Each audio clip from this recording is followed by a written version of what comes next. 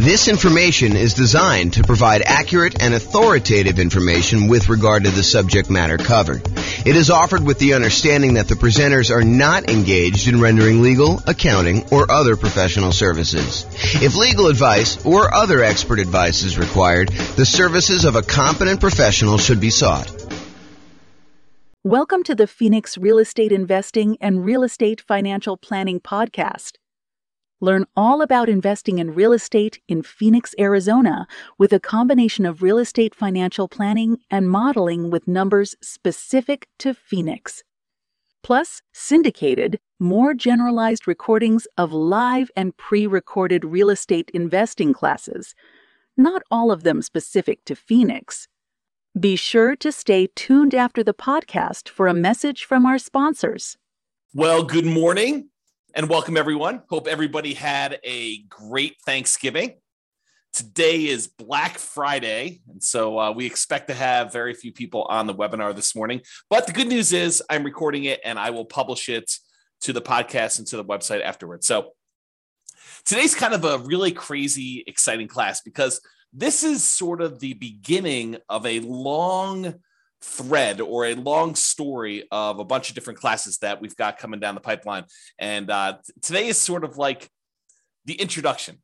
It's like day one of many. So we're calling this Real Estate Nomad in Your City. And by your city, I'm going to allow you to pick your city out of a list of about 300 cities that we've already done modeling for. And if for some reason you're like, hey, listen, we really need to have whatever city it is, I probably could add another one if it's big enough. You know, I grew up in a city that had a population of about 300 people. And I can assure you, I'm not doing all the modeling and everything else for a city that size. But, you know, I don't know. I think we cut it off around 50,000 population. There's probably some on there that are a little less than that, but that was sort of the threshold. So I'm going to jump right into the presentation. If there are any questions throughout, please let me know. So here's what we're going to start with. First of all, before we get too far down the line, what is the Nomad real estate investing strategy? You may have seen the title and you're like, you know, what's Nomad? Never heard of that before. And so we're going to start here, but realize that just because this particular strategy isn't interesting to you, like you're like, oh, I'd never do that, or why would someone ever do that? Realize we're using this as a starting point because I think it's one of the better strategies for a lot of folks. And then what we're going to do is we're going to compare this strategy to all the other strategies that you've ever heard of in real estate investing. And I'll show you how they compare. And then you can make an educated decision as to which one you'd rather do based on the actual numbers and the details. So what is the Nomad strategy? So if you've never heard it before, Nomad strategy is you buy a home as an owner occupant, you move into the property. You get owner occupant financing, which is usually nothing or very little down, and you get a better interest rate than if you bought the property with 20% down or 25% down or 15% down as a non-owner occupant, as an investment property. So you get a better interest rate and lower down payment, but by moving into the property, by getting an owner occupant loan and moving into the property, you are required by the lender to live there for 1 year. When you go and get your loan, you're going to be required to sign a sheet of paper at closing that says, I agree to live in the property for at least a year. But after the year is up, you can convert the property to a rental. You can decide to keep it and convert that property to a rental property and then move into your next property with, you know, nothing down or 3.5% down or 5% down or 3% down, or if you want to, 10, 15, 20% down, and then live there for another year and then convert the another one to a rental. So the process for Nomad is you buy a home as an owner occupant, you live there for at least a year to comply with the requirements of the lender. Then you buy a new home, move into that one, you convert the previous to a rental, and you repeat this process until you reach the number of rental properties that you desire, whether that's 1 or 5 or 10 or 20, it doesn't matter. It's really up to you as to how many you want to do. Okay. So Nomad in your city. So my favorite part, I like collecting old real estate investing books. I like reading real estate investing strategies. I like reading, books and listening to podcasts and courses on real estate investing. And my very favorite part of all these real estate investing books and courses is when they model how the investing strategy would have performed.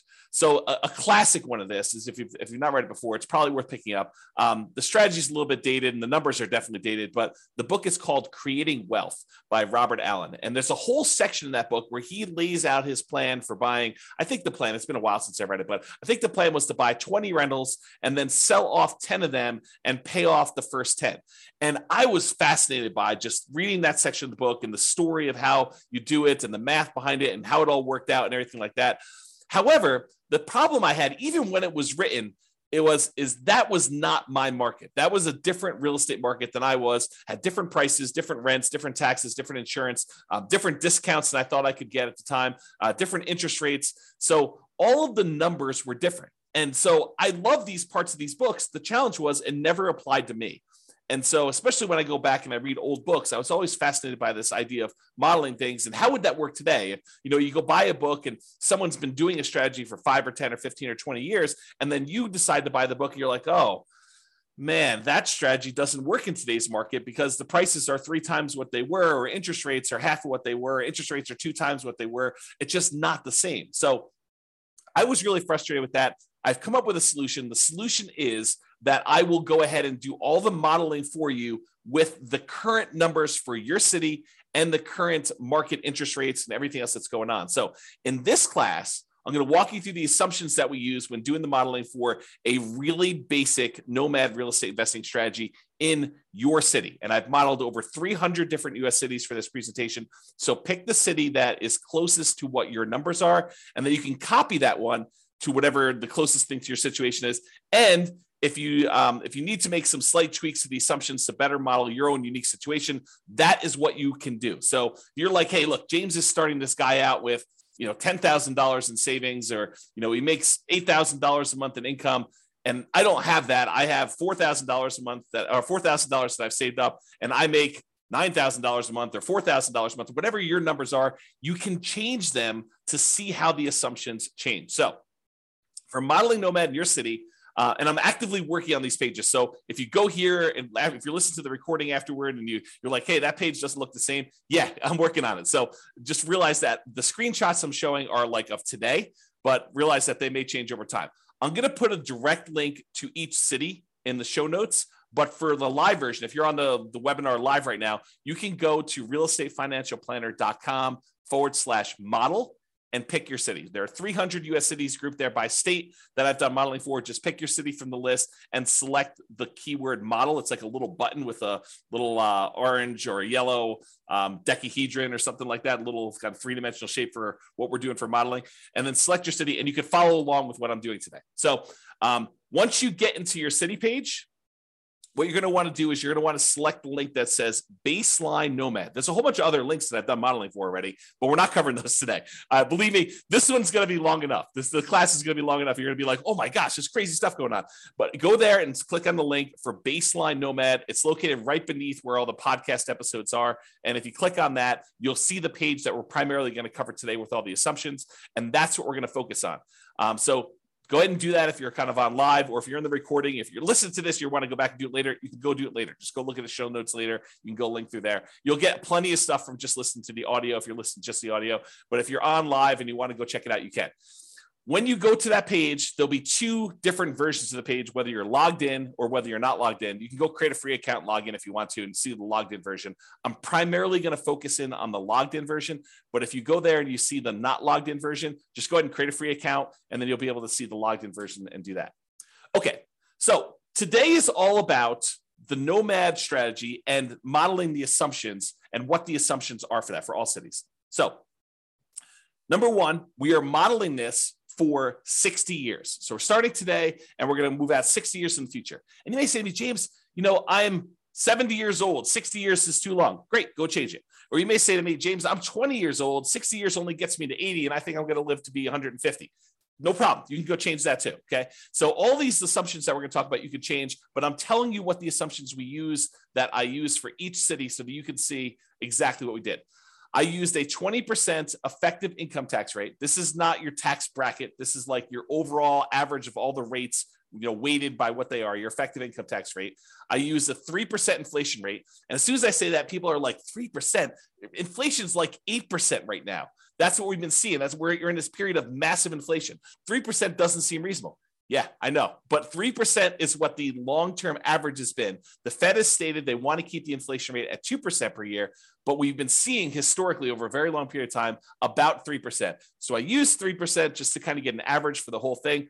Of course, you could change it if you want to. Now, I've also used 7% mortgage interest rates. And if you're listening to this a year or 2 or 3 or 4 after, and you're like 7%, were interest rates really that high? Yes, they're about 7% right now. Actually, they've come down a little bit in the last week or so. And so the rates have dropped the tiniest bit. And I probably will go rerun these things in order to change the rates.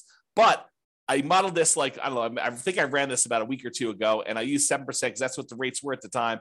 And as they change, I can go back through and rerun all these for all the different cities, so it'll change your number. So another thing to point out, if you're going here and you're looking at a chart and you're saying, James, you said that, X number of people or this dollar amount was true for this, realize that these numbers can change over time as I go back in and I change the interest rate so that I update it for you and whatever is going on in the current market. Okay. It does take, I want to point out, it's not like I click a button and all these things change instantly. In order for me to remake all these models and do all the math again, it takes many, many hours. So this is not something that I would, and it cripples the server when I'm doing all the computations and creating all these charts and doing all the analysis for you. So it's not like I'm going to do this change every day. I wake up in the morning and I'm like, oh, interest rates are an eighth of a point higher. I'm going to rerun everything for you. No, I'm going to wait for it to change pretty significantly before we get to that point. Okay. And then I've also used a 4% yearly safe withdrawal rate as my assumption here. Some people would argue 4% is too conservative. Some people would argue it's way too aggressive. 4% though is the idea is if you have a certain amount of money, like $1 million in the bank, invest in stocks and bonds, let's say, and you want to know how much you can, in quote, safely remove each year, safely withdraw each year to spend. This is the amount that we've defined. There's a whole, I'll do much more classes on this. And you'll kind of hear about it as an idea, but the idea is that I used 4%. If you think it's too conservative, go ahead and bump it up. If you think it's not conservative enough, you can kind of crank it down and it will rerun all the math. Okay. I got to start telling you about where things change, how my calculations change based on what city you're in. So I use this idea as your target monthly income in retirement. How much do you need to be making from your investments in order for you to consider yourself to be financially independent? So what we refer to as your target monthly income in retirement. And I've got kind of two flavors of this. I've got the minimum target monthly income retirement, which is sort of like lean fire, if you're familiar with that concept, or some people just call it fire. And then the ideal target monthly income retirement, what people might call a fat fire, or like you living it up really, really well in retirement. You've got more than enough to kind of meet your total kind of criteria there. So we either looking at minimum target monthly income retirement or the ideal target monthly income retirement. And these consist of, like, how do you know if you've hit that number? Well, it's all the passive income you have from things like Social Security or any pensions from like jobs or anything like that, or if you bought annuities and the annuities you have, plus all the net cash flow from all your rental properties. This is after all your property management, your taxes, your insurance, your mortgage payment, a vacancy allowance, like all that stuff. Any net cash flow from those count towards your target monthly income in retirement. Sorry, I had to take a drink. And in addition to that, your yearly safe withdrawal rate times any money that you have invested in assets, like your stock market stuff or your bond stuff or whatever it is. So a combination of all three of those things, any passive income, Social Security, pensions, annuities, those types of things, net cash flow from rentals, and then any yearly safe withdrawal rate times your invested assets. The sum of all of those combined determines whether you have achieved your minimum target monthly income retirement or you have not. So if it exceeds that, then you are financially independent. Your assets are producing enough for you to live on. If you're underneath that, then you haven't quite reached that yet. Now, the target monthly income in retirement is different for each city. And you're like, why is it different for each city? Shouldn't everybody have a target monthly income of $5,000 a month or $10,000 a month or $20,000 a month? And that is the problem, right? The problem is somebody living in, I don't know, Detroit, Michigan might have a very different monthly number than someone living in San Jose, California. Those are two very different markets with two very different living expenses. And so somebody might have a number that's like $5,000 a month living in one, and someone might have a $10,000 a month living in another or more. Okay. And so I calculate a different one, which means that everybody in each city is working toward a different goal. So you can't just automatically look at and say, oh, it takes them 30 years to be financially independent in one city and 20 years to be financially independent in another city and say, oh, those are sort of equivalent. they're not really equivalent, because one may be like working towards $6,000 a month in financial independence, and the other one may be working toward $12,000 a month. And the property values in one may be very different than the property values in another. So because property prices vary in each of the 300 different cities, and the rents vary in each of the 300 different cities, and the taxes and the insurance, all of these things vary by city, that means that each one is different. And because of that, the income in general, and I'm sure there's lots of exceptions, right? But the income in general would vary for somebody living in those cities. You get paid more for working in California than you do in Detroit, Michigan. As just an example, right? I'm not making any judgment like calls or anything like that. I'm just telling you that they are different. And so because property prices and rents vary, income is going to vary depending on the city. Therefore, we adjust the income that you need, or that we kind of model in that city to be able to buy an owner-occupant property. So what we basically do, not going to get into the crazy math of it, but I basically say, look, the general rule of thumb, and there's lots of exceptions to this, but the general rule of thumb is we'd like to see someone spend about a third of their gross income on housing. So I says, okay, let's figure out what a typical median priced house was in that particular market, and what the payment on that typical median priced house was, based on that city's prices and taxes, insurance, and all this stuff. And then let's multiply that number by 3. And that'll give us a really rough idea of what somebody in that city would need to be earning in order to be able to afford a house in that city. That's the really rough version of how this works. Of course, if you don't like my assumptions, you can change them, okay? So don't get hung up on my assumptions about them, okay? So you can go change them there. We do have a minimum. So like if you're in a market with really, really inexpensive housing, we do say, hey, look, your minimum monthly income is $5,000 per month. And the thought behind that for me was, you could probably, a married couple can probably go get relatively minimum wage type jobs and earn $5,000 a month in our current environment. Okay. And that may change over time. Maybe if you say, hey, James, the math you're doing here, it's not right. You should really do it this way. Reach out to me via email. And if you have a really good point, maybe I'll change it. Maybe I'll say, look, you're right. I should change that. I should do it a different way. Okay. So because the property prices are different, because the income is different, we adjust the income to be whatever that person can afford to buy an owner-occupant property in that city. Therefore, what we set the target for them to be financially independent for is that income. So if you had to earn $6,000 to be financially independent, $6,000 to be able to buy a house in that market, I'm saying, look, your target to be financially independent is to replace that $6,000 a month. And so it varies by city. So someone earning more and living in a more expensive city needs to earn a higher target monthly income retirement to be able to be considered financially independent. And someone living in a less expensive market, on the other end, earning less from their job, has a lower threshold to be considered financially independent. So that's why the numbers differ in the city that you're doing. As I've been saying this whole time, if you don't like my assumptions, you've got at least 2 options, at least 2. First, drop me an email, tell me why you think I should change it for the city. It is very possible that I don't know your city like you know it, and my number is off. And so you could say to me, hey, James, your property values for this city are really high. They should be about $50,000 lower or $50,000 higher. Please change it. And I'll go look it up and we'll talk about it. And if I say, yeah, you're right, I should do that, then we could change it. And everything else in the future will be done that way. Or the other option is, and this is the one where you don't even have to contact me. You just copy the scenario for your city, the link I already gave you, to your own account and change any of the assumptions to better match your reality. You can get a discount. Great. You're buying lower price properties. You're buying more expensive. You make more. You're starting with a different amount. Awesome. You can modify any of those things to your situation and do that. That's what's great about being able to do this. I give you a starting point, but then you can model it yourself. Okay. So what income, target monthly income in retirement did I use for your city? If you're on your city's page, again, go to that realestatefinancialplanner.com/model, or I'll put a direct link in the show notes to your city, but you can go there and get that done. Under the scenario section, you can see exactly what I used for your minimum target monthly income retirement or lean fire. And it's right here. If you're looking at the video, it's right here where I blurred out the numbers. And the reason I blurred out the numbers is your numbers are going to be different. I didn't want you to just think that your numbers were automatically going to be what I showed on the screen. Okay. So you'll see this same value in their monthly income when we get to that here in a little bit.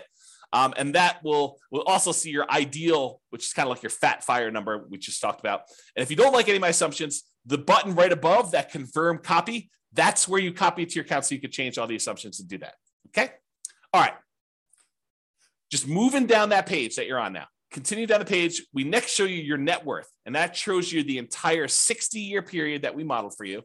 And again, yours is going to be different. It's going to have different numbers on there, but this shows you the net worth of someone doing the really basic Nomad strategy of buying a property, moving in, living there for a year. When they've saved up enough for another 5% down payment, then they buy their next property, they convert that one to a rental, and then they repeat this property until they have at max the most 10 rentals. Okay. And so you can see that there. The other thing you can see on this chart is there's these little vertical, almost like flags showing you when things happened. And so, for example, this one shows you that they bought a property or that they paid off a mortgage or bought a property, achieved financial independence. Those are what I call significant events. And they just highlight what happened and when. So you can kind of see it on a chart of a number in there. So you can all see all those numbers on there. Go look at your chart. Don't look at the one on the screen. It's shown as an example, but your city is going to be different, right? Your ability to buy these properties as quickly or slowly as you can or achieve financial independence is going to change. So the one on the screen is just a sample. You'll notice I even blurred out what city it's for because it doesn't matter. Yours, you need to go look at yours. That's why this is all about doing Nomad in your city. Okay. All right, here's a great quote from George Box. All models are wrong, but some are useful. That's the quote, okay? Because any modeling I do here, it's not going to be 100% correct. It never can be. You know, what is the chance that appreciation is going to be exactly 3% per year and rent appreciation is going to be exactly 3% a year? Inflation is going to be 3% a year, and you're going to get a raise at exactly 3% a year. And that the return on the stock market account you have is exactly 7% a year. Or that you're going to be able to get interest rate of 7% every time you buy a property for the next 30 years or 40 years or whatever. The chance is almost zero. It's like, it's not going to happen. Okay. So does doing this strategy mean that you're going to achieve the results I've showed here? Absolutely not. Now, as I say that, realize that doing some modeling and getting an idea of like, in relative terms, this strategy is probably better than this one, especially if we kind of model what we really think is going to happen in the future and a range of things that can happen in the future. Absolutely helpful, very valuable to do. So this is the idea that all models are wrong, but some are useful. So this is useful. It's probably wrong now. Okay. All right. So continuing on down the page that you're on there, each city starts with 7% of the value of the property in their market in savings. Now, why did I pick 7%? You know, James, you know that I don't have 7% saved up, or you know that I have, 100% of the property value saved up. Why'd you pick 7%? Well, I did it because we have to start somewhere. And I wanted to say they got 5% as a down payment to buy their first property and as an owner occupant and some closing costs. So I said, okay, let's just pick a number. Let's pick 5% of whatever the value of properties are in that particular city and some closing costs in there, maybe a little bit of slush money to kind of add in there, some reserves or something like that. So the idea is that they had 7% starting there. If you have a different number, I feel like I'm a broken record, right? If you have a different number, you can change it. If you're starting with less or more, you could go ahead and change whatever you want there. And for markets where this 7% would be really, really, really low, I said, hey, look, a minimum of $10,000. So if you don't have $10,000, if that calculation would have been less than 10K, I just made it 10K to make it that way. Okay. All right. And to simplify the modeling, we're assuming that you're keeping all of the money in a single, what I call a all-in-one account. And that all-in-one account earns 7% per year. Now, in reality, you know that you're probably going to have a checking account, maybe a savings account, and maybe a brokerage account where you kind of keep a little bit of money in your checking account, some more money in your savings account, and then the majority of your money invested in some type of brokerage account, stocks and bonds and mutual funds and whatever else you're going to do in there, so that you've got kind of these three accounts. But rather than track three different accounts and then say, okay, I'm moving money from one account to another account, I just said, look, we're just going to sort of put them into one bucket, and we're going to call that this all-in-one account, and we're going to say that whole thing earns 7%, because maybe your checking account earns 0 or 0.1, and maybe your savings account now earns, 2%, and maybe your brokerage account earns, 6, 7, 8, 9, 10%, whatever it earns. And I'm saying, look, if we average all those together, it's probably going to be about 7%. So I just said, let's put it all in one account, make things really simple. All the money from all the rentals goes in there. All the down payments for all the properties comes out of there. Any money you've got sitting in there is kind of just earning something. So I said 7% for that. It's in this all in one. That's how it works. Now, this is really important and a really important concept for you to understand, because we're going to get to some stuff here in a minute. Okay. If at any time during the modeling, you run out of money, where that all-in-one account goes to zero, right? Like you have negative cash flow and you're not saving enough from your job to be able to kind of hold the property or something like that. If you run out of money in that all-in-one account, we show that in what we call the default cash account.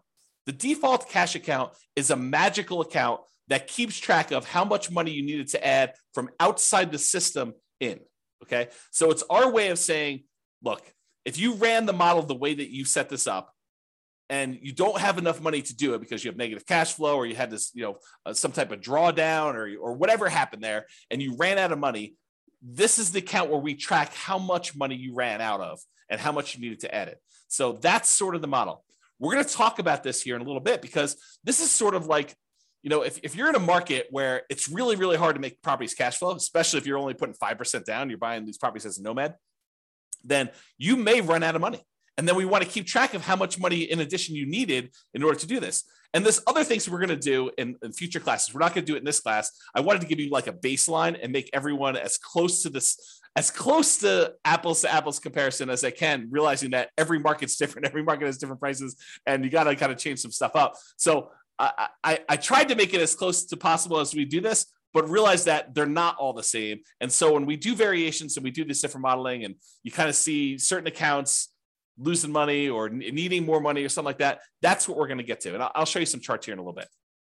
Okay, just moving down the page, it shows you two different charts, shows you the all-in-one account, which most of the cities are going to show this a similar curve where you start off with very little money. And as you put the payments down there, the account balance drops. But then eventually you get to the point where you've stopped buying properties or you have a lot of cash flow and it's not a money issue anymore. And your account balance continues to grow and kind of, continues to grow exponentially up like this. But then some of you are going to have this default cash account where you ran out of money and you needed to add more money to the system. And this one shows you that over, about 20 years or so, you needed to add $25,000 to the system in order to do the model. So you'll be able to see that all in your particular city, okay? All right, continuing on with accounts. So below the chart, it shows the starting assumptions for the account and how much we assume you started for in your city. So it shows you the name of your account. The blurred out thing that I'm showing you that I circled is how much you're starting in your account balance. And again, that's 7% of the property value. That's what we use as a default with a minimum of 10K. And then what the return is at the start, the 7%. And then we also put in here this kind of like what your asset type is. And the only place this is really used, at least right now, is in when you're doing your asset allocation. When you want to say, James, what percentage of my net worth is in real estate? What percentage of my net worth in stocks? Or what percentage of it is in bonds? You can do that with the software. And so what we said is this all-in-one account, we've classified that as sort of stocks. Even though in reality, as we talked about, it's probably a little bit of that is really your checking account, a little bit is probably your savings, and really the majority of it is probably stocks. We just said, look, this is all stocks, and we just kind of label it that way, okay?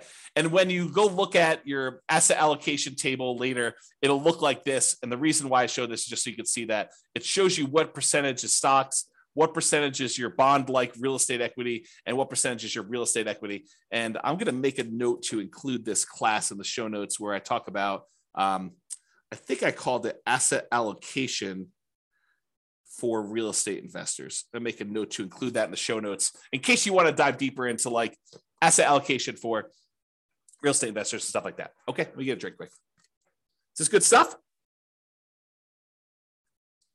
You guys are all turkeyed out from your Thanksgiving Day meal? Okay. Continuing on. So after the account section, there's the property section. So you see all the details and the assumptions about the property. So if you had more than one property, we would show those different ones here. But for this one, since we're buying basically one owner-occupant property, we're moving in, we're living there for a year, and then we're converting it to a rental when you buy the next one, we're using one templated property in order to replicate this.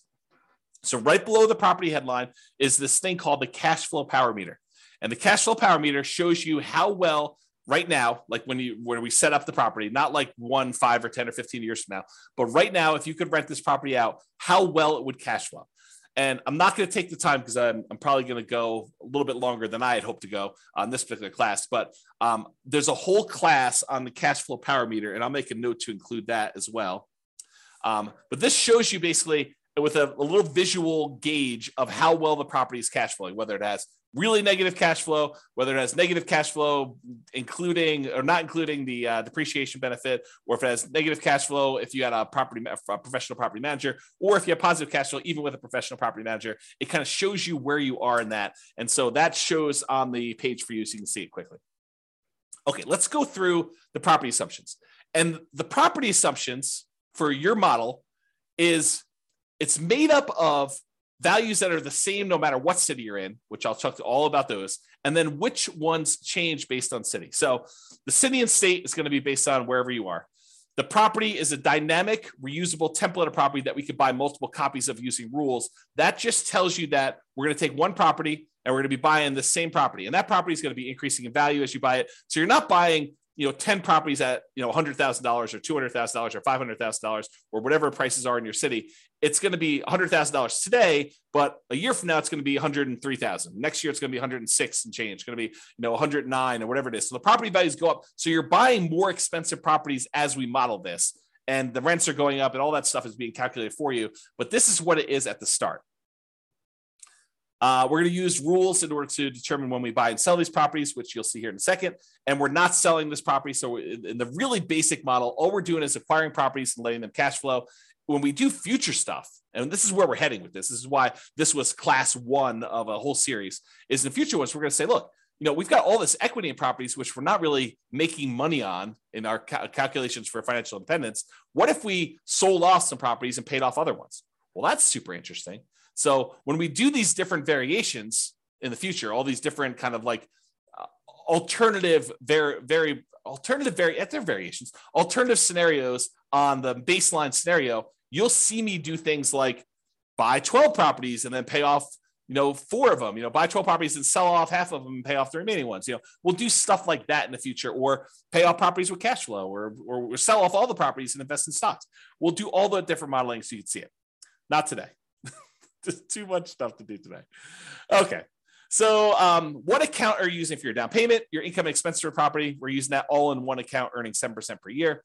And then here's one that changes based on your city. The property value is X, and the purchase price, we're basically saying that you're buying the properties for full value, which we'll do models where you buy at a slight discount or a slight premium if you're in a hot market. And that goes up at a rate of 3% per year. So we've assumed all cities are appreciating at the same rate, which may not be a great assumption, honestly, right? Because some markets actually appreciate a little bit better than others. Some appreciate a little bit worse than others. And so you may want to go in there when you're doing your own modeling, copy to your account and change that assumption. But for the sake of today and our baseline modeling, everyone goes up at 3%. Which is the rate of inflation historically over a very long period of time. And this number I didn't pull out of the air. This is based on Case-Shiller data showing like 100 years of housing data for the entire United States shows that housing on average over a very long period of time has historically gone up around 3% per year. So I didn't just pull that number out of the air. That's a real number. Down payment, 5% of purchase price for down payment. And then I assume 1% of the purchase price in closing costs at the time of purchase. So you got those two in there for the assumptions. I've also assumed that you were unable to negotiate with the seller to get the seller to pay any of your closing costs.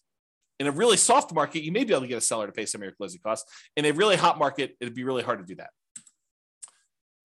Page 2, property assumptions. Okay. 7% is the mortgage interest rate with a term of 360 months. So a 30-year fixed rate, 7% mortgage interest rate. And a week ago, that was probably a really good number, a little bit more than a week ago. But today, it's probably a little bit lower than that, right? It's probably in the high 6s. And so I'll change those. If you go and you're listening to this recording, it may be different by the time you get there. But it doesn't vary by city. I want to point that out. All the interest rates for all the cities that we're modeling are all the same. Because you put less than 20% down, you have private mortgage insurance, which I'll make a note to put in the private mortgage insurance class in the show notes. So you guys will have access to that in case you want to look at it. So private mortgage insurance at a rate of 0.85% of the initial loan amount until the loan to value drops below 80%, and then it falls off. So we're assuming you're getting a conventional type of loan where the PMI drops off at 80%. Now, this next one does change for your city. X dollars per month in rent, but rent increases at a rate of 3% per year. So your city is going to have whatever rents are for your city. And again, if you're like James, your numbers are off, let me know or change it yourself and you can go do that. But I use rent data from a source. So I actually pulled rent data. This is not me just arbitrarily picking a number. And it's not me saying, hey, I'm using the 1% rule or 2% rule or 1.5% rule or 3% rule or whatever. I'm not using rules of thumb. I'm actually using data. Okay.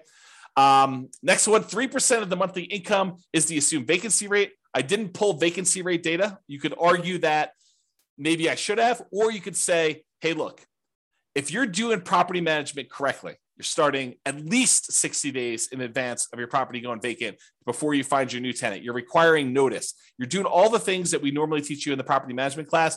A 3% vacancy is probably your target anyway. Okay. Ideally, we're trying to do 0%, but in reality, if we're going to stay about 3%, that's pretty good because you have unexpected things come up with tenants, right? So 10% of the monthly income is the assumed maintenance rate. You could argue that's low. You could argue that's high, depending on types of properties you're buying. But it's the same for every city. Changes by city, X% of the value of the property each year is the assumed property taxes rate. So I did go look at what property taxes rates were per city. This honestly is one of the numbers that I'm less sure about. So if you're looking at these numbers, you're like, James, that's really off for our city. Let me know. And I would be much more inclined to change that than some of the other ones, which are based on data I have. I did use this data, but I don't like the source of this data. I guess I'll say it that way. Based on the initial value of X, that's about Y per year in property tax at the start, and it changes as the property changes value. So your taxes will increase as your property value goes up, which is how it works in reality. And then this also changes by city for your property insurance rate. Oh, I was talking about taxes when I was really thinking about insurance. Both of them are the same though. They both vary by city, and I had sources for both of them. And so if you think either the insurance or the taxes are different, let me know. But they do vary and they increase over time with your city stuff. This is a residential property, and 15% of the purchase price is considered the value of the land. So we're assuming you're buying detached single-family homes or townhomes type properties where you have land and only part of the value is actually depreciating. I'm not going to get into all the tax stuff here, but that is the assumption that we use for that. If you want to change that, you can change it in the thing. Then underneath all these, those are the assumptions for properties, by the way. Then underneath all these assumptions are the return quadrants. And I'll put a link in the show notes. I already know to do this for you. I'll put a link in the show notes for the return quadrants and walk you through what all these different ones are. But these are really easy ways for you to see your overall return you're earning on a property. And this is a snapshot for like right now when you go to buy the property. It shows you the amount you're earning in dollars from the 4 different areas: appreciation, cash flow, debt pay down, and the tax benefits. And then it shows you the total. And then it shows you your return on investment, how much you had to invest and what your return on investment was for those 4 areas plus the total. And then I went and I did the one where you include reserves, because if you're doing analysis, you really should be including reserves in your analysis. And so I have a whole class on that. It's called Everything You Learn About Deal Analysis is Wrong. And it's all about the return quadrants where we take into account reserves. I'll put a link to the show notes for that class too, but I'll do more. I'm going to be doing additional classes on these in the future. So if you're like, hey, look, I can't go watch the other one, just pay attention to the future episodes and I'll get to them eventually. There's so much to do, so much to do, and a limited amount of time to do it in. So I'll get to all those, but that's what's going on. So this will show you all the return numbers for that city, for that property. And it gives you an idea, and with that financing. So it gives you a quick glance at how these properties are performing and what they look like. So go look at that on your particular city and you'll see it. Okay. So for scenarios, we've got accounts, which is that all-in-one account that we made here, and the default cash account. The properties, which in this case is one template property that we're going to buy multiple ones of. And then we have these things called rules that we use to manipulate accounts and properties. And so here are the rules. The first rule is you buy a property when the account has a down payment, and it will show you a chart showing you when you bought properties based on this. And you can ignore this one on your screen. Go look at the one on your city to see exactly when you're buying properties on this. But it shows you how many properties you bought each month that you bought a property. Okay, so the rule runs, this particular rule, buy a property when the account is down payment. I did a class, must have been just before Thanksgiving, where I did a class and I went through each of the rules. So go watch that on the website. It's up now. So just go to Real Estate Financial Planner or go listen to the podcast episode of that one. And I walk you through all these different rules and when to use them. But this rule is the rule for buy a property when the account has a down payment. It runs for the entire scenario. So it's running for that whole 7 to 20 years, but it stops when you buy 10 properties. So realize that it's still running, but you're just not doing anything productive with it. So the rule will buy another copy of that template property, the one that is the Nomad property for whatever city you're in, whenever the all-in-one account earning 7%, has enough for a down payment and closing costs, plus at least 6 months of reserves for all the properties owned. So we're saying, look, once you get to the point where you have another 5% down payment, plus some closing costs, plus 6 months of reserves on all the other properties that we currently own, then go ahead and buy another property, buy another copy of this property. And it's buying one that is, more expensive because as time goes on and rents have gone up a little bit. Okay. It also checks your debt to income ratio to make sure that you're below 45%. So it verifies that you have 45% debt to income when you buy that property, and it checks that for you to do that. And then it will only buy 10 properties maximum. If you sell any, by the way, we don't in this model, but if you do sell any, then realize it will try to replace them. So if you're buying a property and selling properties and doing that stuff, this rule, if you keep it running, will try to replace the properties that you sold. The next rule is paycheck and personal expenses. So this is a chart. Yours will be very similar, where it's showing you the red line is what your paychecks are, and then your personal expenses, including real estate, is shown in this orange. And so I'll have to do a whole nother class just explaining what's going on in this chart, because there's a lot of really cool stuff happening here. But this is shows you what it is for there. And then here are the assumptions for this rule. So as a default, we're trying to say, look, you're saving $1,000 a month. And some people are automatically like, what, $1,000 a month? I only make $3,000 a month. There's no way I'm saving $1,000 a month. And someone who's earning $20,000 a month is saying $1,000 a month. Yeah, that's nothing, right? So I had to pick something, and you can go change the assumptions, but I had to pick something. And so I picked $1,000 a month as a default starting position for everybody. So this rule runs for the entire scenario. You're depositing both your paycheck and you're pulling your expenses out of that same all-in-one account. Both the paycheck and personal expenses will increase with inflation. So the amount you earn from your job goes up with inflation. The amount of your expenses goes up with inflation. Your housing costs goes up with whatever the property values are, interest rates, and all that payment stuff. So not technically with inflation, but it's something that looks a lot like inflation. Changes to so this actually varies based on city. The gross paycheck that you have varies based on city. And it is why we talked about before with that target monthly income retirement, being able to afford a house in that marketplace. And we've assumed a tax rate, the effective tax rate of 20% on your paycheck. That's another assumption. If you think, hey, look, my tax rate is much lower, much higher, you can go ahead and change that. And then your net paycheck after taxes is whatever it is, that gets changed based on where you are, what city you're in. And then whether or not this paycheck continues after you achieve financial independence, in this case, it gets removed. So the idea basically is, once you get enough assets where you have enough income coming in from your assets that you no longer need to work, then stop working. Otherwise, your income will keep going and it'll look like you're still working through this whole thing. So what we've said is, look, go ahead and stop the income part of this rule, not the expenses, but go ahead and stop the income part of this rule once you get to the point where your assets are being financially independent.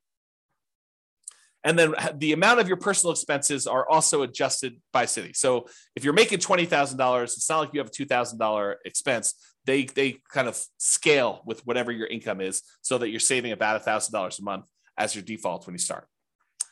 Okay, any questions on this? I know I'm going fast and hard, but people are not asking questions. So if you have questions, go ahead and let me know. Otherwise, I will keep going.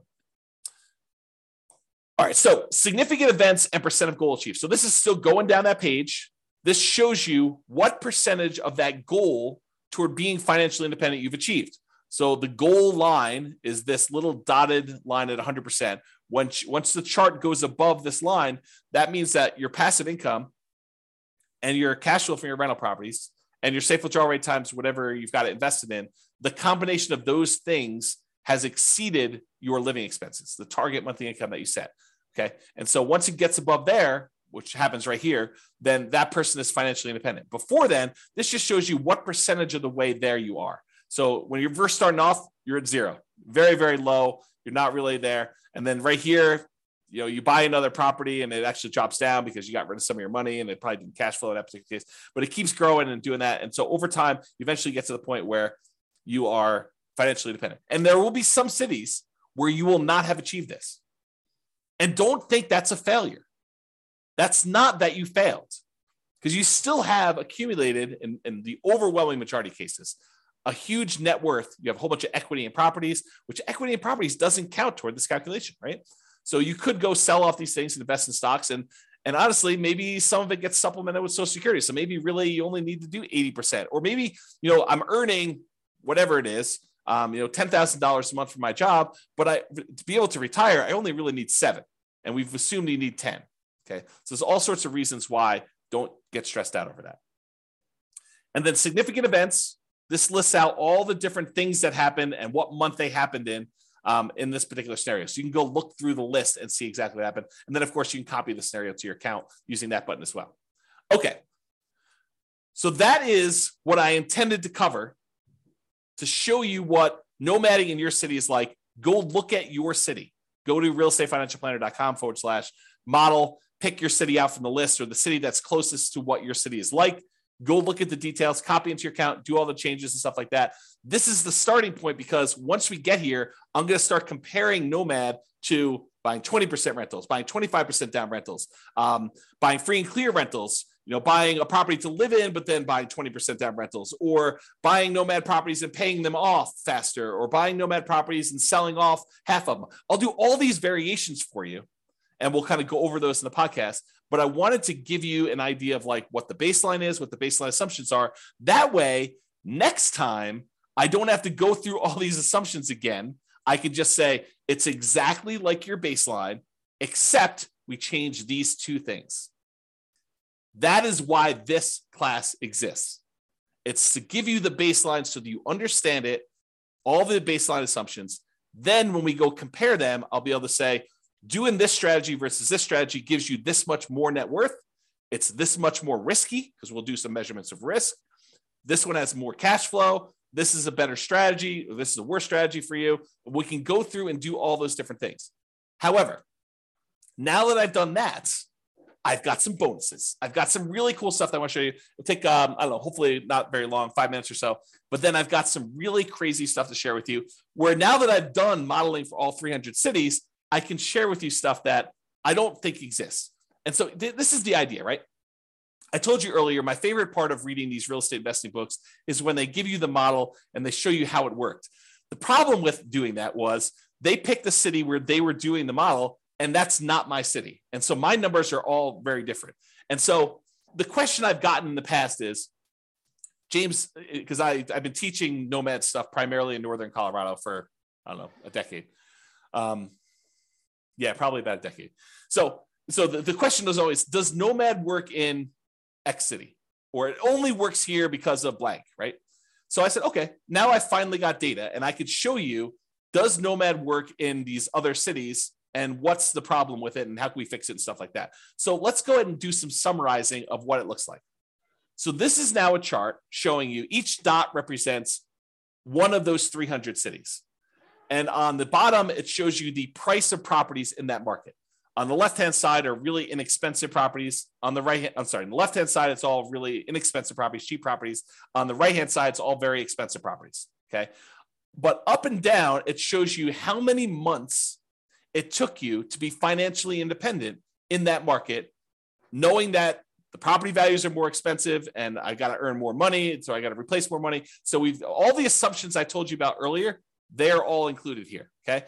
But this chart shows you that there are definitely a whole bunch up here that did not achieve financial independence. They never got to that 100% mark by month 720, by 60 years in. That's the end of when we modeled. We modeled 60 years, okay? So there's a whole bunch that did that.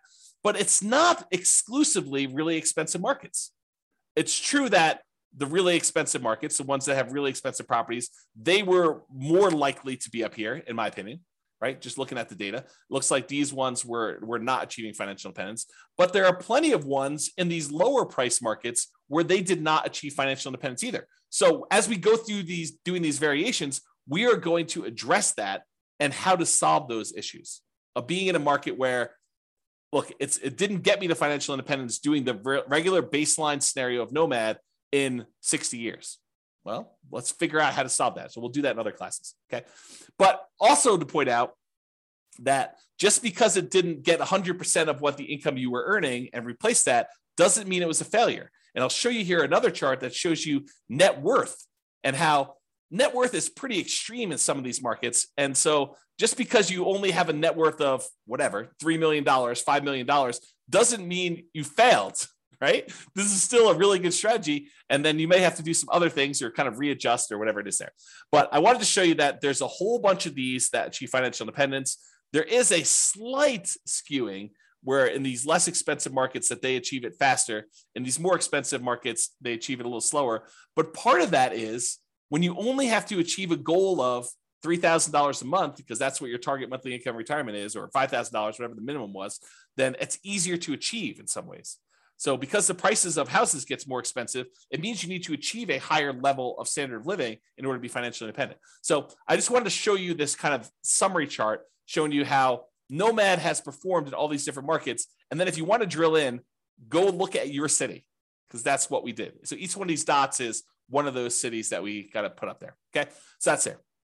Now, just because I can, primarily, I want to show you that you can highlight any state's number. So if you're like, hey, how does my state look? I just pulled up one state, happens to be Colorado, because that's where I live.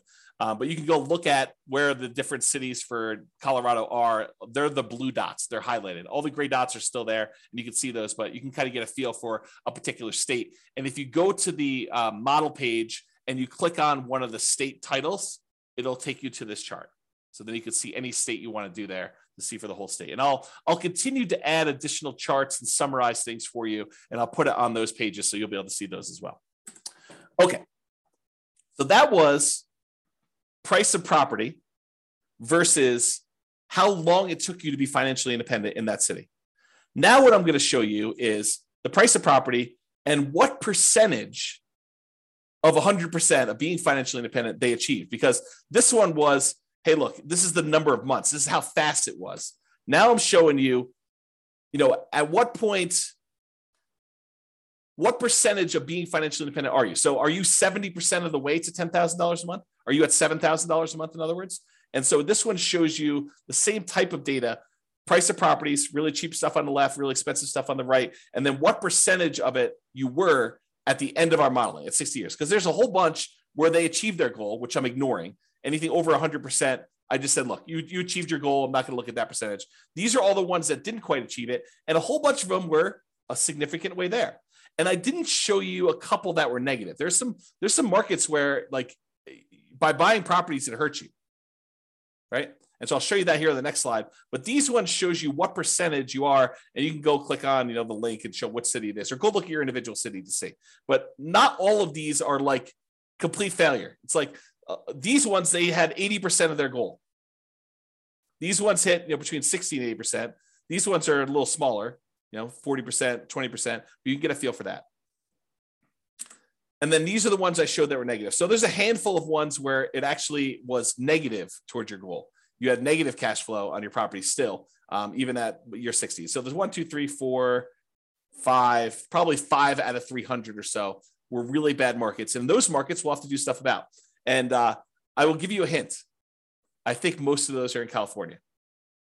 Not judging, just saying very expensive market. All right, so this is the chart where I'm showing you, same idea, net worth though, on this axis. So this one shows you that there's really cheap houses, really expensive houses, and this is the net worth. Now, I want to point out to you, there are some of these where you end up with almost $1 billion at the end of 60 years. $1 billion. They're outliers. There's, a couple over 500,000. I'm sorry, 500 million, not 500,000. So it's really hard to see what's going on down here. So because of that, I'm going to ignore all the ones above 100 million. Okay. So this is the chart showing you all the different cities, what price houses are in those markets, and then what their net worth was, including all the stuff in their accounts, so the stock market account that they've got, and then all the equity they have in their properties. Those two combined are calculated for net worth, and it shows you what their net worth were. So even if you had a scenario where you didn't quite reach your goal of having passive income enough to be financially independent, but you had a net worth of $20 million, is that enough? I think for most people, that's enough, right? And if it's not enough for you, then go look at your city and make adjustments. But, a lot of the times we look at this thing, we say, oh, they failed. They didn't achieve 100% of their financial independence goal. But really, they've got $14 million worth of real estate.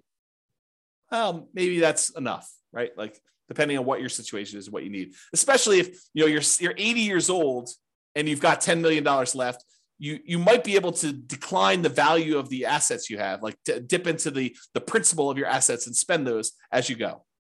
Because the other model, in theory, is not depleting your assets, right? It's passive cash flow so that you're not dipping into the value of the real estate or anything. Okay. All right. So that was net worth. Now, this is the one where I was like, okay, show me how much people run out of money based on home price. So really cheap homes over here, really expensive homes over here. This is how much negative that like default cash account, the one where we measure how much you had to put into an account in there. So this measures how much you had to put in to do that. So there's a whole bunch that were zero up and down the price range. It tends to be the cheaper properties that you don't have to put money in though. As you get into much more expensive properties, those you tend to have to put more money in. Okay. Now it's hard to see because some of these cities need to add a lot of money. So like these ones down here. So let's zoom in. But before we do, let's kind of poke at California a little bit. I love California, right? But let's poke at them a little bit. The ones in blue are all the California cities. Do you notice a pattern? A lot of the California cities, not all of them, but a lot of the California cities are the ones that required a lot of extra money. So we're going to have to do some things to solve California issues, right? We'll kind of address those things. But a lot of the other ones were not California, and so they didn't have that issue. But I'm zooming in now, same thing, how much account balance, and I cut it off. I said, look, if you had to put in more than $1 million, I just cut those off just to kind of zoom in a little bit. And you can see there's some that need a significant amount of money, based on much higher prices. Anything under, I don't know here, 300,000, 400,000, a lot of those markets you need to add very little, if anything at all. And if you zoom in even more and say, look, let's cut it off at 200,000, you can see there's definitely some outliers here where you need to add some money. And we could talk about solutions for that and how to deal with it and saving up longer. And there's lots of different things we could do to solve this problem, which we'll get into in future classes. But I just want to show you the data today. And then here's the line where a lot of them need zero or very, very small amounts. Okay. That's the majority of the data there. Oh, and I just pulled up California of the small end too. So like zooming in just to 200K, it's still a lot of the California stuff, even when we just get down and we're looking at the 200K or less numbers in there. So this turned into a California bashing session, but it wasn't intended to. It's just we're going to need to solve some California issues, which I think California knows that. Not like California has it. I'm digging myself a hole here. I love California. That's all I'm going to say. So you guys know what I'm talking about. All right, so let's wrap this up. So you can see the detailed assumptions for the baseline Nomad scenario in your city. There's other ones there too. If you want to go look at those, you can kind of jump ahead in the curriculum if you want to, but I'll cover a lot of those. If you don't like any of my assumptions, let me know and you can change them. So either way. And as I said, this is just the beginning. Okay. We've already started modeling variations on this, and I plan to add dozens of additional ones to compare how making changes to this baseline plan or trying a completely different strategy will perform in your city with your city's numbers and your specific situation. So stay tuned for those future classes. In the meantime, feel free to explore the stuff, realestateFinancialPlanner.com/model for your city. And that's what we'll do. That's all I've got, folks. Any questions, any concerns? I know I went fast. Anything coming up? Okay. Well, if I got nothing, I'm going to get off because I'm going to go grab myself breakfast. This is the day after Thanksgiving, and I'm going to enjoy a leisurely breakfast this morning. But I want to make sure I got this out for you guys. So hopefully that was good. Thank you all for coming. I appreciate it. Thanks for listening on the recording. I will talk to you all soon. Bye-bye for now. With home prices up, mortgage interest rates up, and rents up, but not quite enough to counteract the higher prices and interest rates, cash flow on rental properties in Phoenix is harder than ever. Book a call with the Real Estate Financial Planner to apply our proprietary 88 strategies to improve cash flow on your rentals. See the show notes for a link to schedule your call and improve your cash flow today. If you're a real estate agent, lender, or professional in Phoenix that wants to help our real estate investor listeners, consider reaching out to learn about collaboration opportunities with this podcast. We'd love to add more value to our listeners by having you assist our investors buy, sell, and finance their real estate investments. See the show notes to schedule a call to discuss collaboration opportunities.